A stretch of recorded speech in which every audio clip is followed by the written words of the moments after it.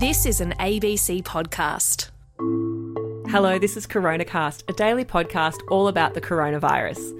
I'm health reporter Tegan Taylor. And I'm physician and journalist Dr. Norman Swan. It's Monday, the 9th of November. And it looks like America knows who its president next year is going to be. And even though Joe Biden's not sworn into office yet, and there's actually a couple of legal challenges standing between him and the presidency, he's already signalled that his first action when he takes the office is to try to get the coronavirus pandemic under control, which is a mammoth task. They've got so many cases. I think they've got around more than 100,000 cases a day coming through at the moment, and about 1,000 deaths a day as well.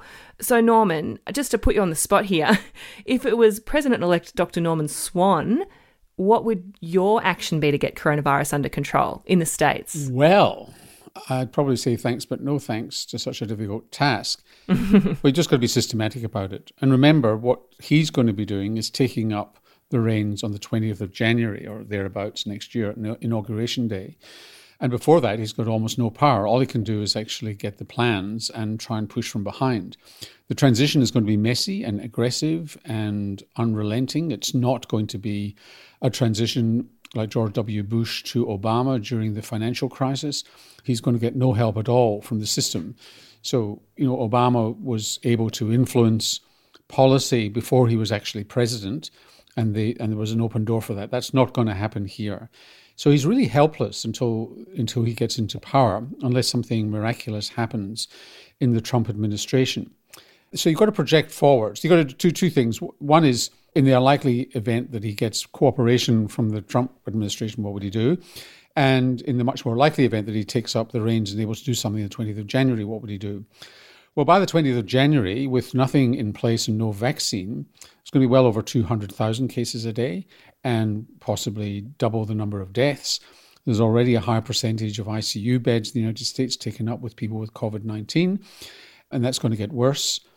So there's a vaccine strategy and a non-vaccine strategy. So the first thing I'd be doing is getting a vaccine task force together to work out how you're going to administer what will be, for America and indeed for Australia and other countries, the fastest, largest immunization campaign the world has seen. So that's the first thing, is you've got to have a vaccine task force to work out how you're going to administer the vaccine, who's going to do it, where you're going to get it, is it going to be free? The presumption is that it is, and all those complexities, given that it's going to be the states probably who have to administer it. Then you've got to work out what's your treatment strategy, because too many people are getting shock bills as a result of having COVID-19 through no fault of their own.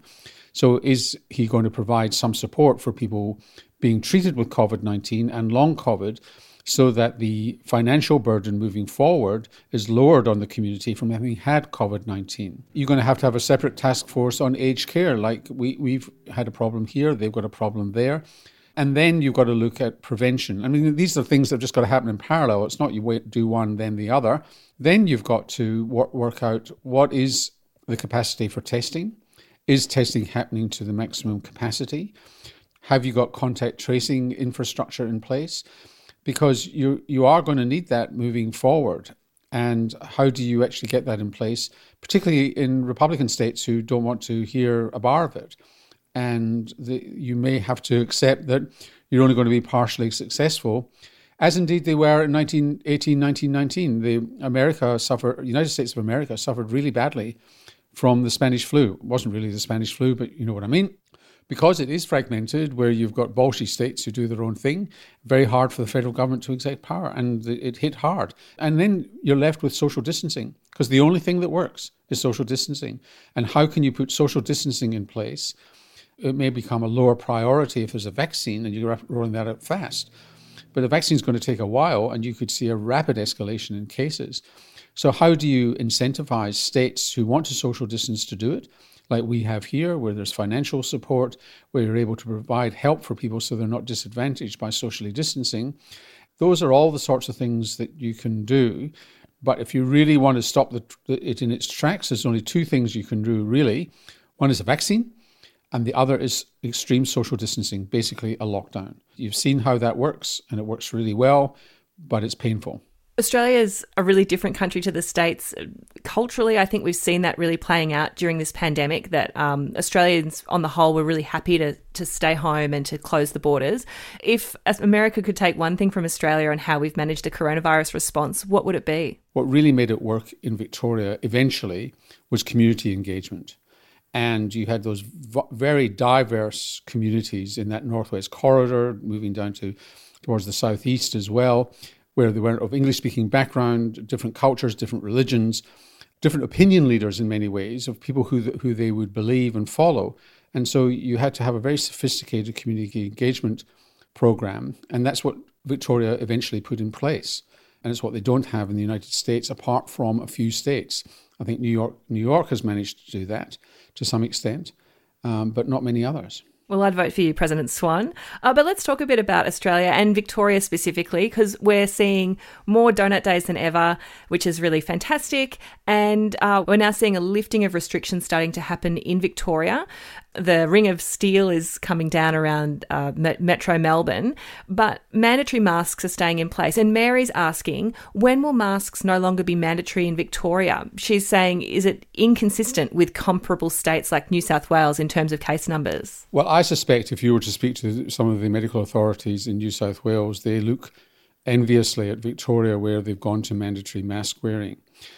Because you're still getting cases popping up in New South Wales, and you're still getting alerts for certain train journeys at certain times of the day. New South Wales desperately needs to open up public transport and lose the social distancing on public transport, which they could if they had mandatory mask wearing.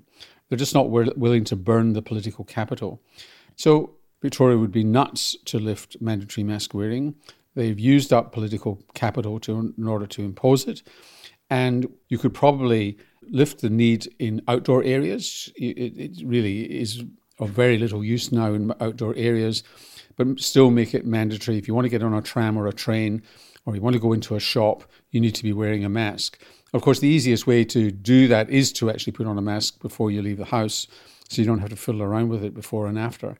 But it just gives that extra layer of protection when you don't know how much virus there is around. So at the moment, it looks as though there's no virus around in Victoria, but you just don't know what's going to happen, and you're going to have people starting to come back from overseas. If I was officer commanding in both New South Wales and Victoria, I would be saying public transport, mandatory masks, and you could probably lose a lot of the social distancing and get going with public transport. But there will come a time in Victoria where it will seem fairly pointless if they've gone for a long, long time without, I don't know what a long, long time equals, but probably 2 or 3 cycles of the virus with absolutely no spread. Then you'd think, well, mandatory masks probably could be relaxed. So you mentioned New South Wales there, Norman, and Jack's got a question about that, saying, why doesn't New South Wales do some mass testing in these areas of concern? Wouldn't that help flush out cases? Well, it's good you use the word flush there, Jack, because the sewage is turning up problems, for example, through the western suburbs, and also down southwest Sydney, Moss Vale, there's been a cluster there. And the sewage has been a very useful way of detecting that there might be COVID-19 in the community. Remember, it's not immediate. It depends on how they do the sewage testing, and we're going to get an expert on to explain that. But my understanding is that the sewage samples are aggregates of a few days' sewage. So it's not necessarily that day. It's a kind of average sampling of the previous few days, and they hold it back and then they test it. And it's not that well defined, at least at the moment, in terms of the exact suburbs where it might have come from. Although some people are suggesting, and I really don't know whether it's happening, where you get very close to source testing, where you've got areas in the sewage system where you can actually go in and really test a very localized area, maybe a set of buildings and that sort of thing. But at the moment, I'm not sure that we're doing that. And just to finish very quickly Jack's question, while they're not doing mass testing in those areas, they are going and asking people to come forward in large numbers. And the testing numbers actually in New South Wales and Victoria are pretty good, given there's very little virus around. So congratulations to people in both those states. Great numbers. Absolutely. And that's all we've got time for on Coronacast today. Please keep on sending in your questions. Go to abc.net.au/Coronacast, click Ask Your Question, and then mention Coronacast so we can pick it up. And we'll see you tomorrow.